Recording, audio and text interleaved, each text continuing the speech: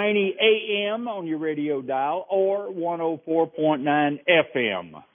I'm Jerry Simmons, your host. Along with me this morning is co-host Mr. Jim Mooney, Frontier Towing. Good morning, Jim. Good morning, Jerry. Thanks for having me on today. Oh, I appreciate it. Brian's still taking a little bit of time, and he's doing well. I talked to him yesterday, so, shortly, maybe you'll get a day off. Hope not. But not today. We got too much stuff going to take the day off, so I guess we'll have to just get on with the program. 719-1490 is the call-in number down here. If you'd like to join Jim and myself, go ahead. Love to hear from you. We've got a few different topics. One, we've got hung up on electric vehicles for the last couple of weeks, but that doesn't stop the open line. You can call in. We don't care if you're driving a electric vehicle or a gas burner or a hybrid. Any questions you have about your car, the car maintenance, when to do things, any little symptoms or signs you should be looking for in a car, to tell you that, it's time to change the spark plugs, or it's time to get the oil change, or you've got a wheel bearing noise because your wheel bearings are going out. And so any questions that you may have, there really isn't any dumb questions. I've already covered those in my lifetime. How about you, Jim? I've had a bunch of dumb questions. I've got plenty more dumb questions to ask in my life, Jerry. There's no way I'm going to finish up my dumb questions in just one segment here. Oh, Lord, no. No, it just don't happen that way. 719-1490, join us down here, 719-1490. As I was saying about the electric vehicles, we can get into electric vehicles in just a few minutes. This portion of the show is brought to you by Spectrum Ina Road Auto Collision, 4425 West Ina Road. They're behind Jiffy Lube and the car wash. 744-4454 is their phone number. And you can call over there. They are open this morning to around noonish or 1 o'clock, something like that. But you can still get to them on the weekend. And they do all sorts of body repairs, body service, restoration jobs on paint jobs. They pretty much do it all. Windshield stripping. They paint the pinstriping. They have that ability to do a wonderful job on that. Window tinting, of course, it's in Arizona. I'm still trying to figure out how to get a front windshield tinted, because I noticed on my Mustang, on my 68 Mustang, when I drive at night, the headlights from the other vehicles is really bright. I mean, to the point to where the other night I put on my sunglasses, my fishing sunglasses, and that worked out real well until the car passed, and then you can't see. But it did cut down the glare, so I'm going to be looking into that windshield tinting on a front windshield. I don't know that much about it, but I do know people who do know a lot about it, so that always helps, always helps. All right, so what you got, Jim? What do you want to talk about? Here. Well, we can talk about electric cars again. You want to do electric cars? Yeah, let's do that. I've got a bunch of research that I did this past week. And to the listening audience, you can find a lot of stuff on just by Googling electric cars and find out what's coming, what's not. Some of the articles are vague.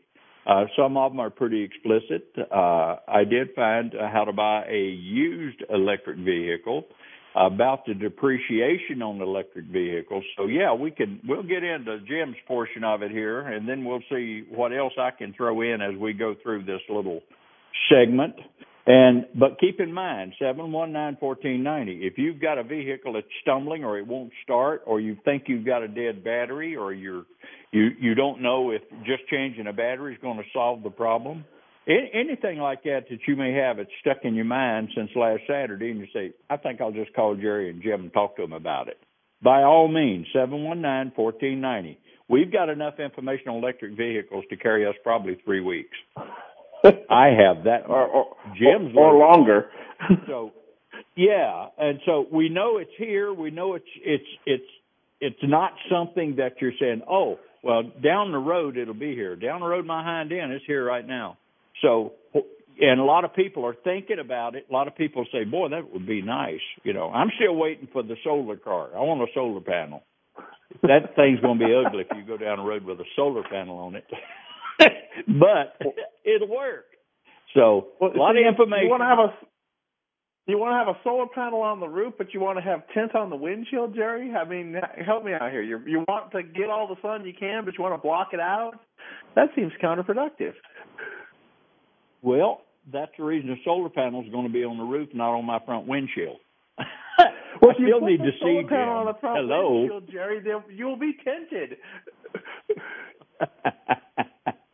Hey, I'm telling you, that bright sunlight, I can really tell the difference between the other three vehicles that I have. When I'm driving at night, I don't even have to think about what vehicle I'm driving. I can see it, or lack of seeing it, or hard to see. But anyway, it's the new LED lights are very bright, and I can tell you they are. That white light is driving at night can be very challenging. It draws draws your eyes into the light. You almost have to focus down on another subject like the white line, so you don't get that sun blindness. But if you look at the sun too long, it's hard. I am so used to driving, looking down at that white line on the right side.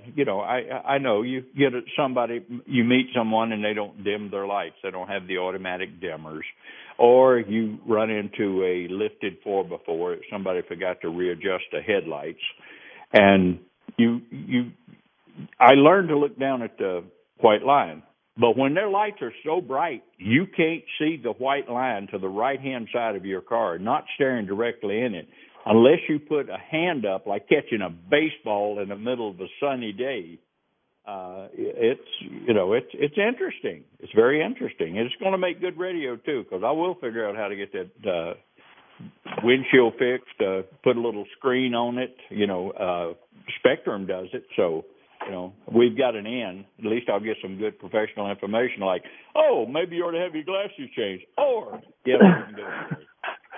maybe you need auto-tinting glasses, Jerry. Also, shut up, Jim. Those guys... also those, like you said, the 4x4s, but some of those guys got those big light bars that they put on the tops or on the big LED lights. If they run down the road with those on, you can't see anything except that light. They're great to light up their part of the road, but it's completely blinding to the other guy. So I've noticed that a lot on vehicles. Well, they've got, I have fog lights on my diesel, my 18 diesel. And at night, but I can look straight at a set of fog lights on a 4x4 coming at me, and it's no problem whatsoever because they're angled mostly down at the ground, and they go to they've got all the way out to the left side and the right side, and they're down at the ground. All they are is an option to the headlights that you've got on them. So I don't have any problems with those at all. But, buddy, I'm telling you, these lights we used to be able to drive down the road, and they were kind of like a radar. You'd run out of light before you run out of speed. And that was back in my younger years when I was stupid. But now you can't outrun your headlights. If you've got a late model vehicle, you're not going to outrun those headlights. I mean, they'll just stay right with you, and they'll just keep you right on out there so that you can see the javelina you're getting ready to hit. And but the thing that concerns me a lot now, and I run across it after talking about it on the radio last week, is the day running lights. People driving with the day running lights, and they don't realize that they took it off of automatic. And all they have on is day running lights. Day running lights is front lights, headlights. It is not tail lights. I tried to catch a guy the other night down on Houghton Road to tell him that he needs to turn his lights on. And there were people that were passing me because I knew who was up there, and I knew I couldn't see the hind end of the car, and I didn't know how far up there he was. But there was people pulling up beside him and riding beside him, and I guess they never got the information because I know his rear tail lights weren't out because I seen him about a quarter of a mile ahead of me when he stopped at a stoplight. So, and his lights. But once he took his foot off that brake, his brake lights were gone and he was gone. I have no clue. I don't even know where he went. And it was a straight road. So, well, if you have running daylights, turn your lights on. That's inherently dangerous to be running down the road without any lights whatsoever, especially at dusk, dawn, or at night. Somebody approaching you can't see you, even with the reflective material in the taillights. You can't see them, and you'll creep right up on them, and all of a sudden now we've got a bad situation. And then you got to call me because now somebody did something dumb. Yeah. I just I don't know how else to put it out. I mean, we already I see probably half the people that are making turns don't use a turn signal. And I would like to say it's more, but I can't prove more. But I can, from just driving and what I see, probably 50% of the people don't even use turn signals. And the turn signals is really, really critical. I mean, that's telling Jerry that Jim is making a left-hand turn up here. And it also is telling me that Jim is in a right-hand lane and he's got to cross 3 lanes of traffic to get there. And you don't just go, wow, hang a left, turn it, squilling tires and going across 3 lanes at one shot. No, you make lane changes safely. You make 1 lane change at a time and with a turn signal. And when you get in, a lot of people won't turn their turn signals off. And so you don't know what they're doing, and they're sitting right in front of you. And then all of a sudden a light comes on and say, oh, my blinkers are on. Okay, then they turn it off. The way I change lanes is I put going from right hand to left hand on a 3-lane road. I turn my left blinker on. I check to make sure that I'm clear, looking in my mirrors, my back, my rearview mirror, my side mirrors, and then I make a lane change. And then I turn the left turn signal on again. I turn it off as soon as I get in the lane to let you know that I haven't forgot to turn the signal off. I really do plan on going another lane. Then I turn the signal back on, check the mirrors, go through the process again and make sure everybody has the message, and then I'll move over, and that's how I move across traffic. And so far it's worked pretty darn good. With this old, whoops, I missed the turn. Hook a left and turn the turn signal on. After you've made your turn, you turn your turn signal on. We don't know where the heck you're going. Hello. So, of course, it's funny you say that, Jerry, because what we run across in collisions is that people are using their GPS, so they use the turn-by-turn scenario. Turn here, turn in 100 feet, right? Turn in 300 feet. So somebody's looking at that directional navigation, and they're not prepared for that turn. So then they realize, oh my gosh, I have to turn because I don't know what else to do, right? If I don't turn, I don't know where I'm going. I have no, I'm new to this town, or I've never been in this part of town. I don't know where I'm going, so I need to turn here, or I'm going to be lost. Well, just so you know, the GPS will recalculate if you go beyond the turn. It will recalculate and give you another direction. So sometimes that's a little helpful. It's okay to miss the turn and drive on down the road for a half a mile and then turn around and come back. That's okay. You don't have to make that immediate turn and cut off, like you said, 3 lanes of traffic with making a right turn with your left turn signal on. Because those are the ones I love most of all. The right turn with the left turn signal on. That's the fun. That's the best one. That's playing the game. Guess where I'm going. And you better be right. Hey, watch this. I'm in a little deception mode. I'm going to show you that I think I'm going left, but I'm going to go right. And here, wait a second. What? How did this come into play? Of course, then that always gives somebody the chance to relieve their frustration via a bunch of vocal obscenities, and some waving, jumping to conclusions, and I guess they get their exercise out. So.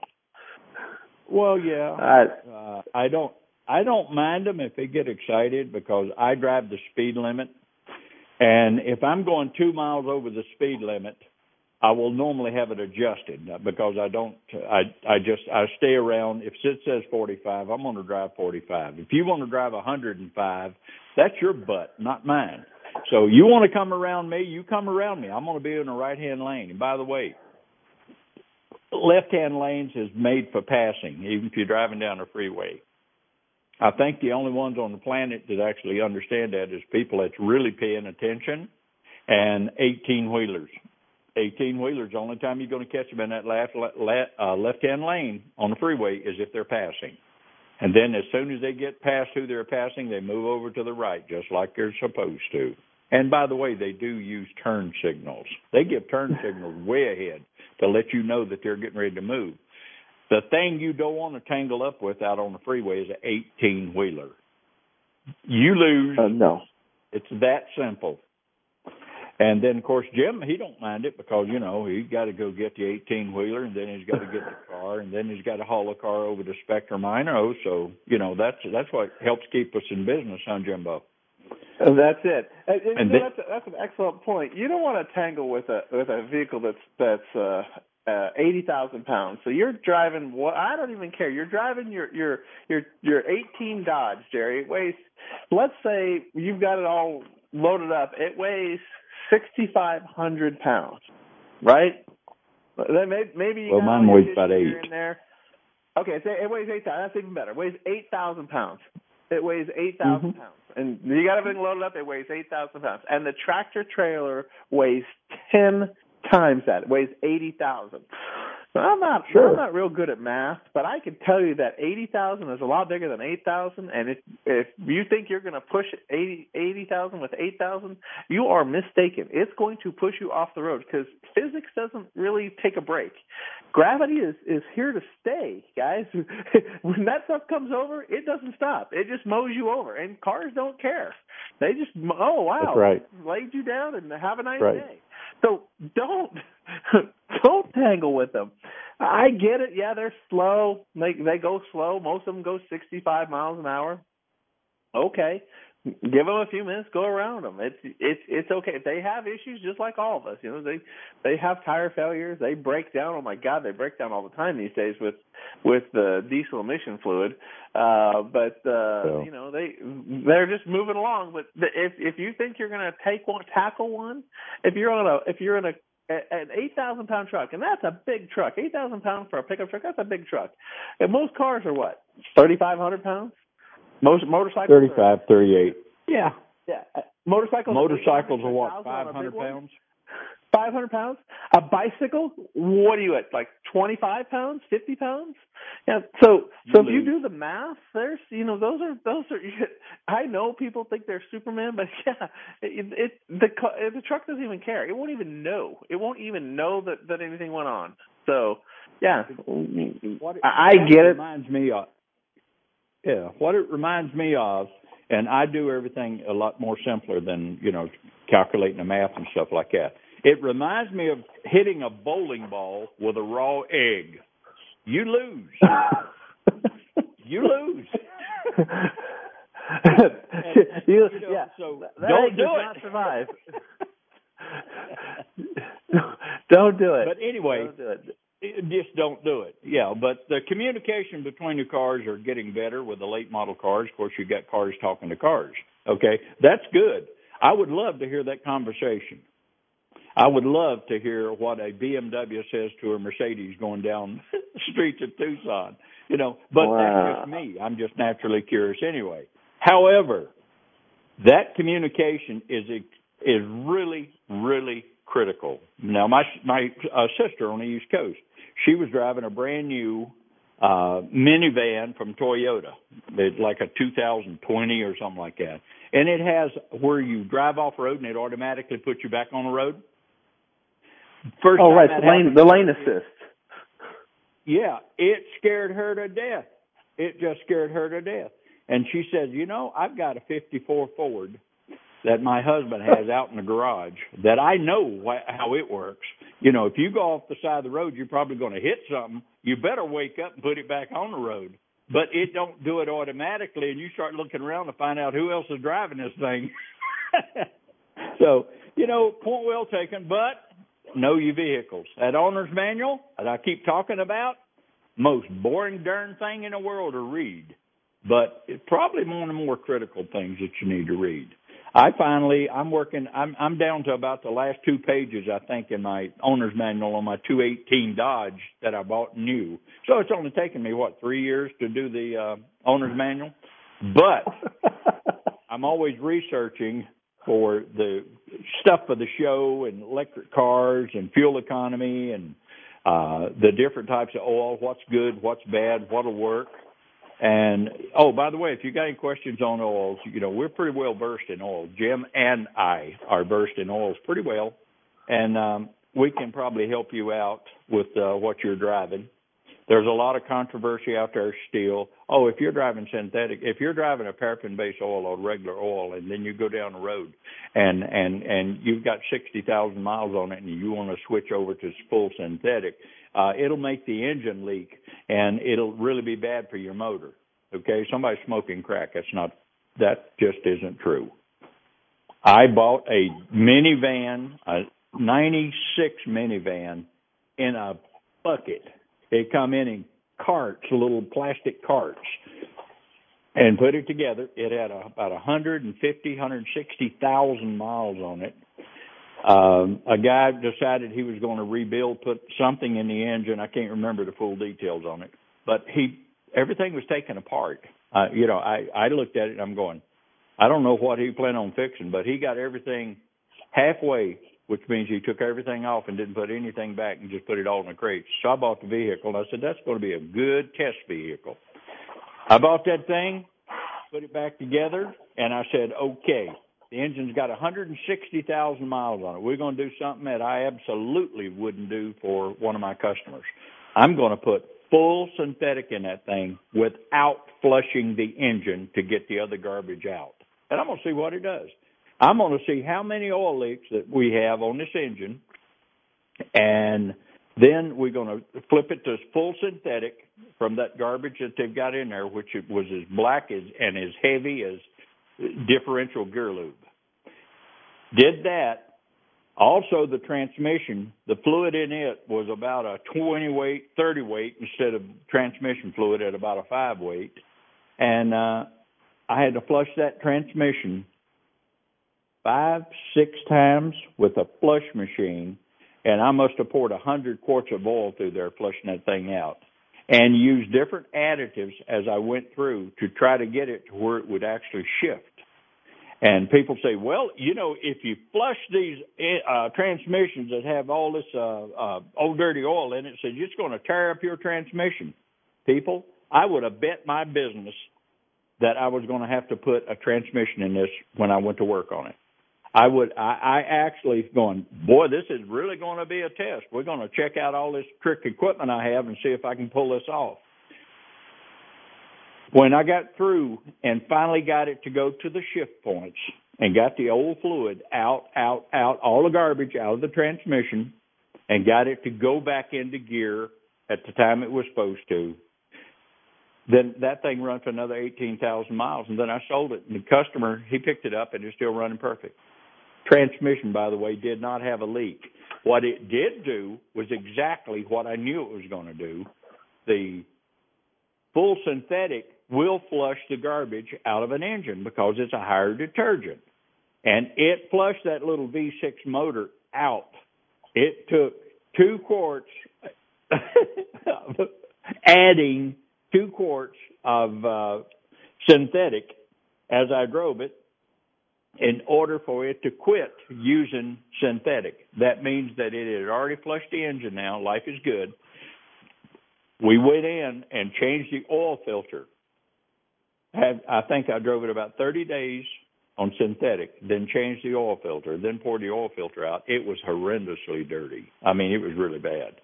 And then I put the fluid back in it, topped it off, put 1 quart back in it, topped it off, and about another 60 days, I think it was. Then we pulled the filter again and dumped it out to see what was in it. And it was about a third what the first one was as far as having all the garbage in it. And then after that, I had no oil burn. Now, this is a 160,000 mile motor that had been abused. I mean, in big red letters, abused vehicle. And I got away with it. That's the reason Mike and I used to argue. He said, "Well, if you put synthetic in a car, it's gonna create leaks." I said, "Okay." And he says, "You really going to waste that money on that vehicle?" Yep, it's a test vehicle. I'm going to waste the money on the vehicle. It's called R&D, research and development, and I'm going to see what the little secrets, or if I'm going to find out who's right. So when I tell you that you can flip to synthetic if it's necessary, excuse me, if you want to flip it to synthetic, there's a process that you can use that's a lot quicker than the way I did it. I did it the long way because I wanted to see what it's going. I mean, what are you going to do? Hand me another engine? I already bought a car that was just a wreck, and put it all back together and use it for a test vehicle to get actual data, and I did. So if you're thinking about switching to synthetic, you got a question on it, I've been using it since 1980, you can call me. Everything I own has got full synthetic in it now. That's my story, and I'm sticking to it.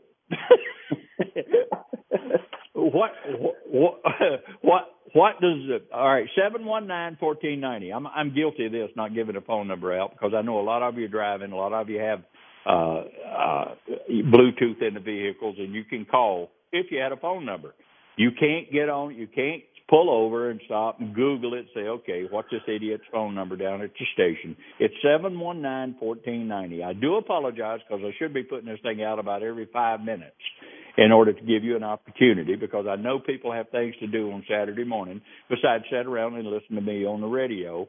In fact, joggers listen to me on the radio, and they're jogging, so they're not going to stop and go back to their cell phones and say, okay, what's the phone number down there? I got a question for him. So we are going to pump out the 719-1490 a lot more today to give you an opportunity to talk to us about things that pop up during the week or any questions you may have. All right, Jimbo, electric cars, buddy. What did you find out during your research this past week? Okay, electric cars. So, electric cars. When you buy a car, Jerry, you don't just buy the car. You buy the support crew that goes with it. Makes sense, right? You buy a Chevy, you go back to the Chevy dealer. You buy a Ford, you go to the Ford dealer. And a lot of people don't buy cars based on what they are. They buy cars and trucks, in particular, based on the service department, the service experience they're going to have. Does that make sense? I mean, have you ever bought a car like that? When you buy, no, I don't, because I owned Simmons Ford before. And most of my vehicles never go back to the dealership, unless it's a major warranty. Because one, I don't feel like having it down for 2 weeks, and they have quite a little chore down there figuring this stuff out too. But you're not everybody. And we have a lot of you, Jerry. Not everybody owns. I know what you're talking about. Go ahead. Go ahead. I'm sorry, I got carried away. That's okay. So what happens is you have to be able to get the vehicle serviced, but also part of the support mechanism for an electric vehicle is the charging.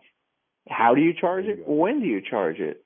What charging points are available?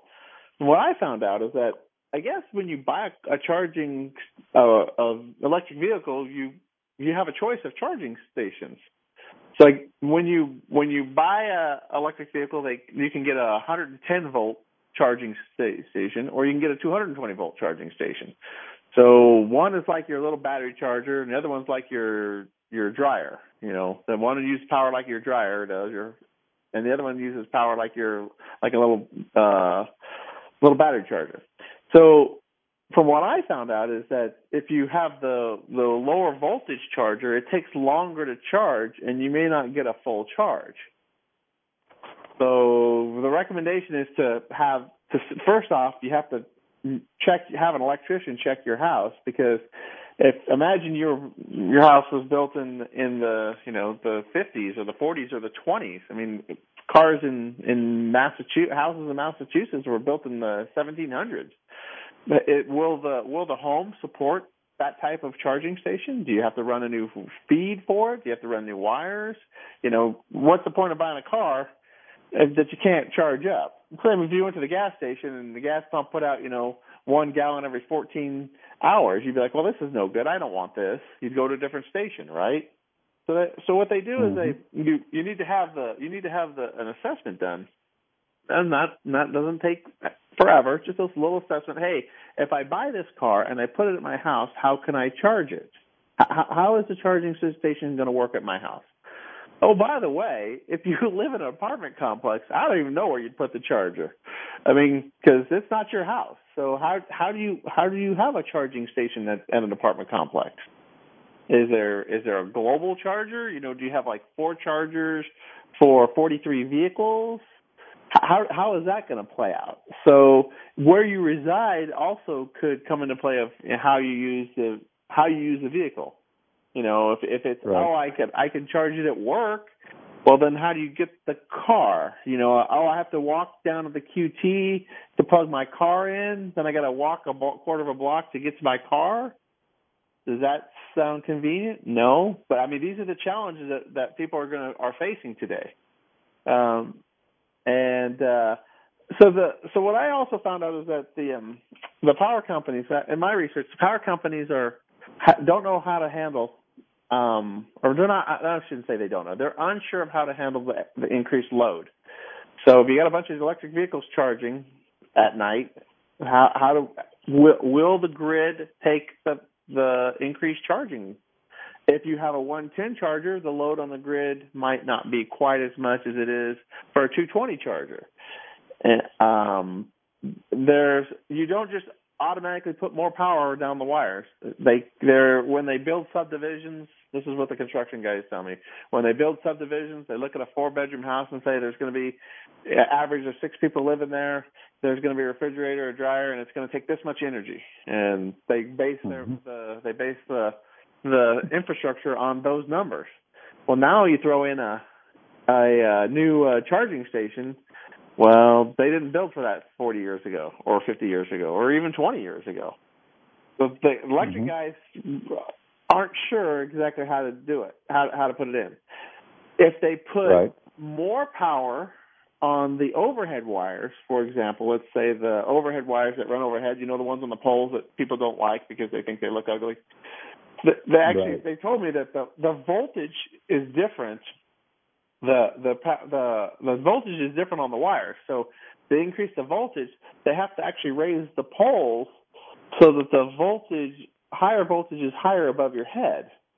So it cools better and it doesn't arc to the ground. There's a huge amount of sophistication. I wish somebody from the power company could explain this way better than me. But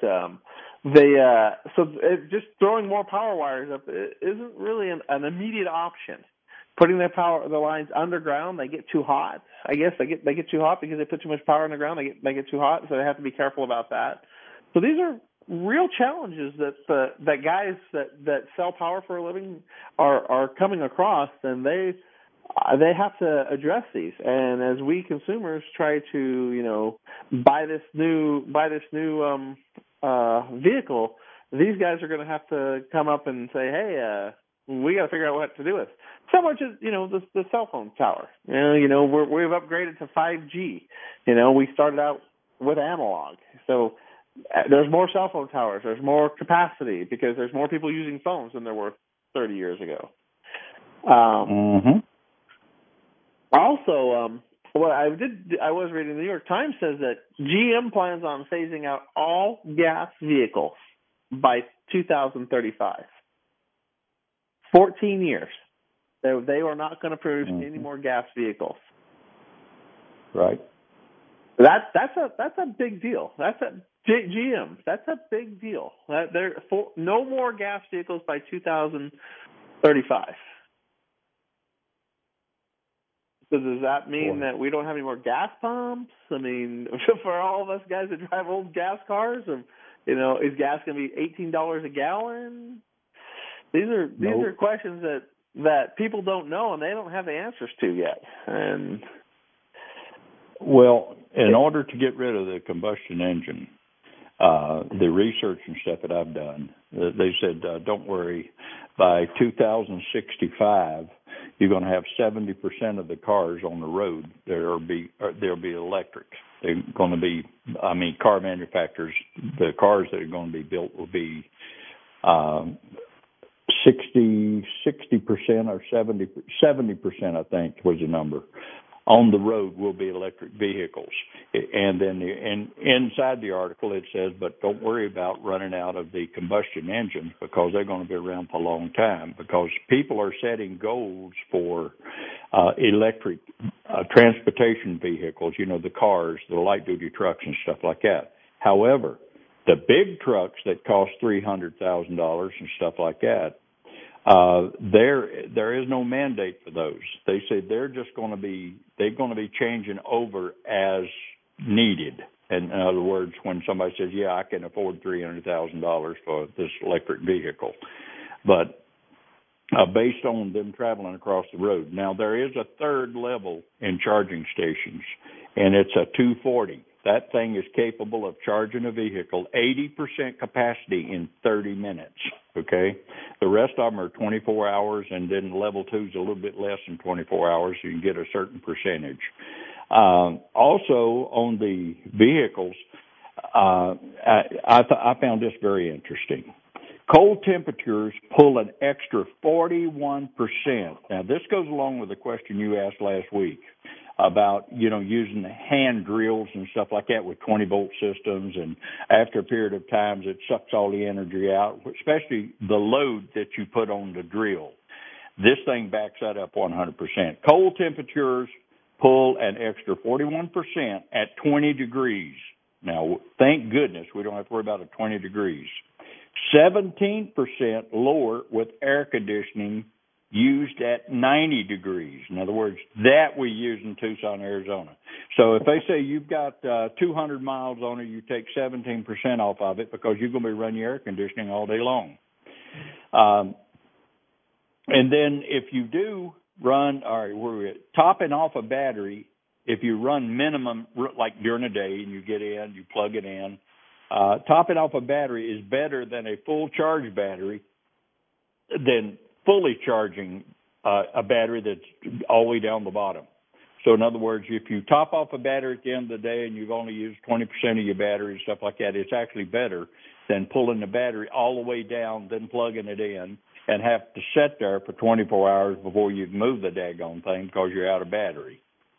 Now, that's with the charging stations 1 and the level 2. I didn't write down the rest of the info on the level 2 as much. I do know it's under 24 hours, but it's not 30 minutes like the level 3.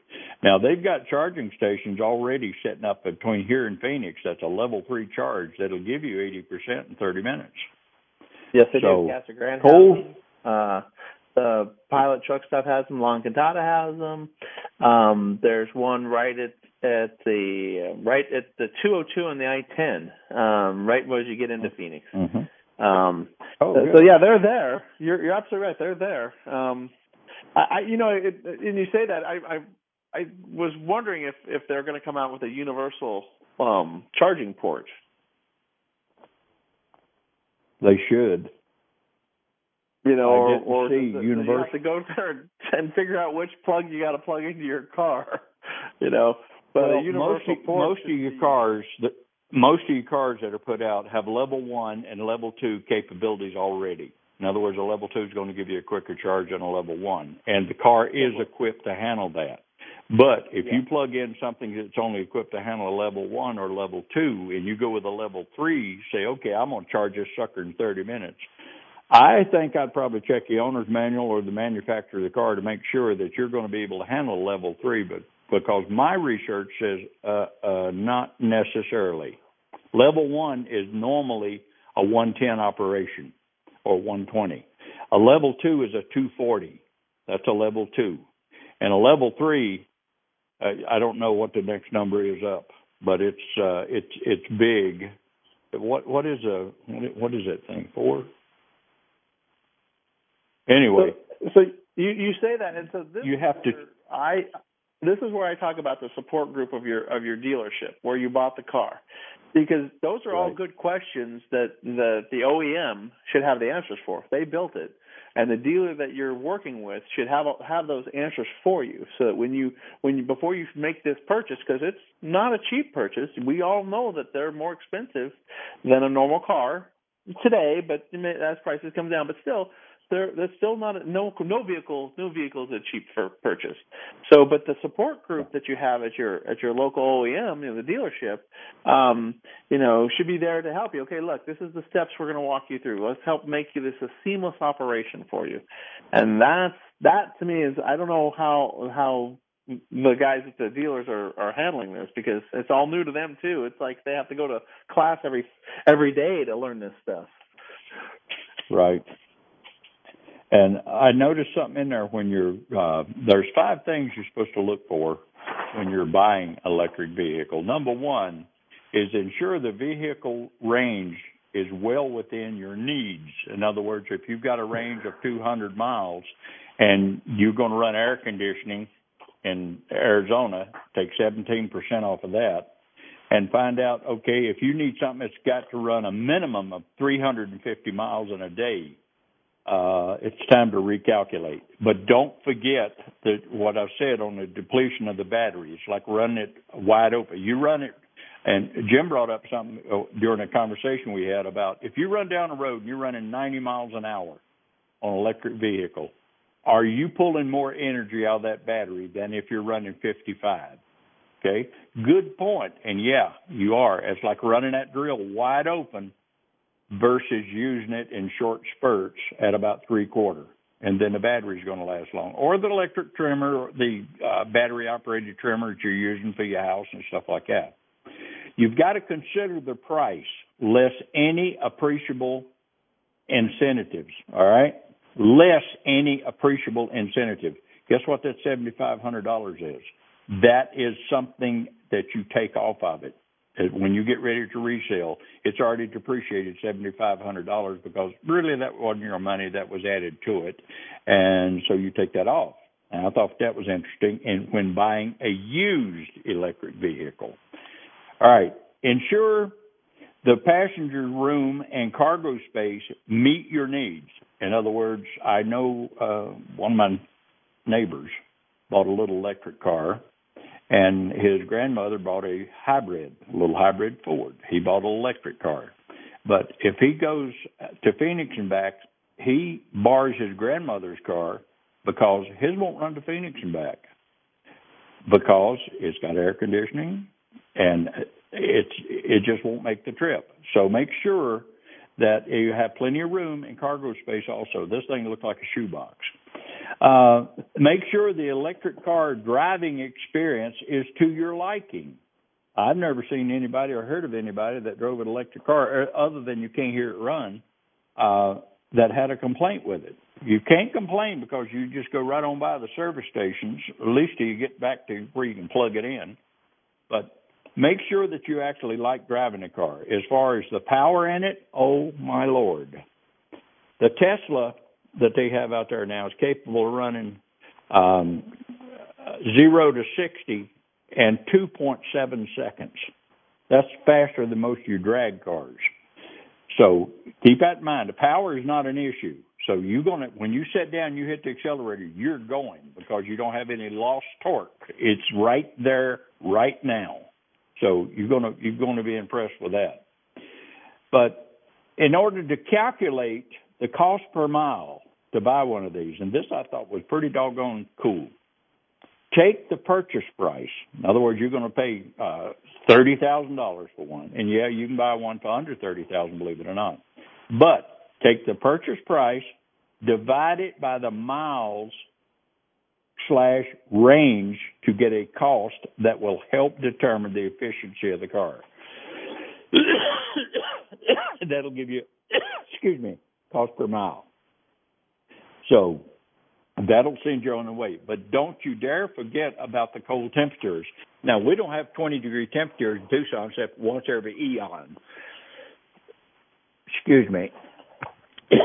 No, Jerry, you're exactly right. The cold temperature thing. If you live in Missouri or Montana or someplace where cold temperatures are a mainstay from October to February, and it's 0 degrees, battery efficiency's always been affected by the cold temperatures. And was there a degradation rate of how fast or how much less efficient it will be if it's cold? If you got it fully charged and it's cold, will it go only 80% of what it normally would, or will it go 20%? Well, that's a huge deal.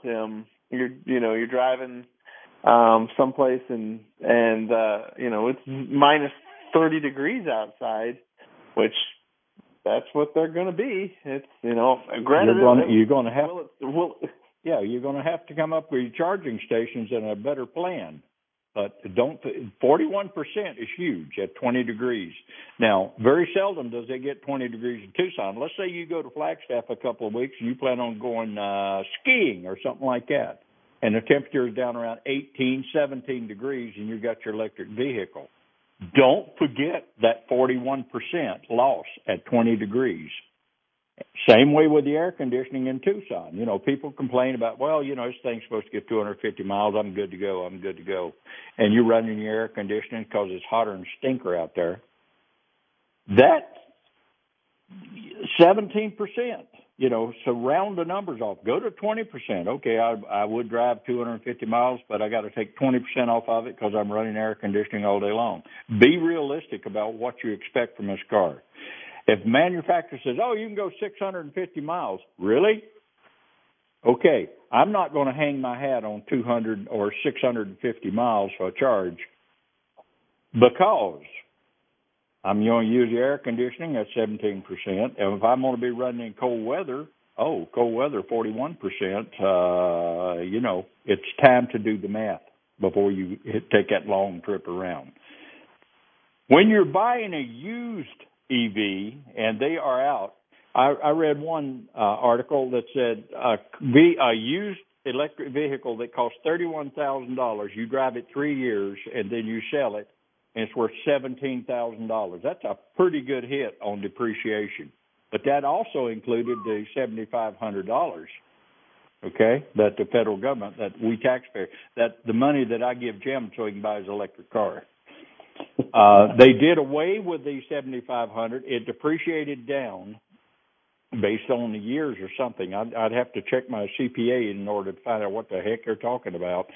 But when you're buying a used vehicle, be sure and get a Carfax on it and have the rest of the vehicle checked out. It's got brakes. It's got tires. That stuff. And it's got accessories on it that may or may not work. So be sure and get those checked out when you get ready to buy one of those. There's a lot of electric vehicles out there. I would say, if I'm going to run around town, I'm going to run, say, 50 miles a day in town. I'd consider electric vehicle. Then when you get home, and by the way, most of the plug-ins are the same ones. I think the only one that and I'm not even sure of this, I think the stage 3, like for the big vehicles and stuff, might be a different plug, but I can't say because the level 2 that the vehicles are already set for, I just haven't seen any difference in the way you plug that son of a gun in. So that'd be something to definitely take in consideration when you're buying one, used or new. And, but remember, you can top a battery off. You just keep topping them off, and it's better than having to go down. The battery technology in these late model electric vehicles is a heck of a lot different than when they first come out. You can actually change the battery cells out. You may have a dead cell in one of the batteries, and you pull that son of a gun out, and then you put it in, like putting a battery in a lawnmower. You set the other one back in, hook them back up, life is good. So you can replace just one cell in these batteries, which helps a heck of a lot. They can't run $900, $900 to actually put a different battery in when you can just put a cell in the battery, which I think is good technology, and it's more to come as they keep making it a little better. So you did but have on an interesting point there about buying a used vehicle, Jerry. When you buy the used vehicle, does it come with a charger? Does a used vehicle come with a charger? Yeah, I mean, I buy my electric vehicle. I use it for 5 years or 3 years. I've decided I want to upgrade to a little bit better machine, or a little bit. Maybe I need a bigger car because I have a family now. I need an SUV or something. But the charger still works, so I didn't buy a new charger. Well, I went to CarMax and I bought the new electric vehicle. Does it come with a charger? Do you have to buy a charger? Because they're like a couple of $grand, I think, to buy the charger. If you get a charging system set up, you're absolutely correct. So, and it has to match what you've got. It has to match what you got. So, if you're buying the car and the guy goes, yeah, here it is, because normally you go buy a used car. You go there, you look at the tires, you look at the inside, you get in it, it's comfortable, the radio plays, you check it out, you have the mechanic check it out, he gives it the 2 thumbs up, and you drive away. Call, get it registered, get it insured, go to the gas station. Well, now you got to take the car and go, hey, we got no way to gas it up. So in lieu of going to the chargers that are around the city, you got to you got to go get somebody to put one in. Well, that's not a 5-minute ordeal. You got to get the charger. You got to call an electrician to come out to your home to put it in. He's got to hook it all up, so it's not like a 2-second ordeal. So that was my question: is it, when you plan to buy that used car, is it come with a charger? Or does the guy selling it know it needs a charger? Oh, by the way, it'll make it home, but then you're done. You can't drive it no more. Let's take it back to the old houses that's built. By the way, the number 719-1490. You can join us on this conversation. 719-1490. But if you've got an older house, my question is, and I haven't seen anything written down about it. When you put these charging systems in your house, does your house wiring have to qualify? Do you need a permit in order to put one of these chargers installed at your house? And so let's do it the way it goes with industry. If you put a new piece of equipment in and you get ready to rewire it, and your electrician comes in and says, yeah, I've got to have a permit for this. So he gets a permit for it, and life is good. And that they hook up the 240 or the 440, and then you're good to go. But is that going to be the same thing for a home, where you call and say, okay, well, I've got this in? Well, you have to do an inspection on your house to see if your service going to your house is heavy enough to handle the extra equipment or the charging station you plan on putting in. So these are just little things that you buy the electric car, and all of a sudden you go, wow, I got to put in another $2,000 charging station because this thing is so sophisticated. It requires more than what my house service is capable of putting out.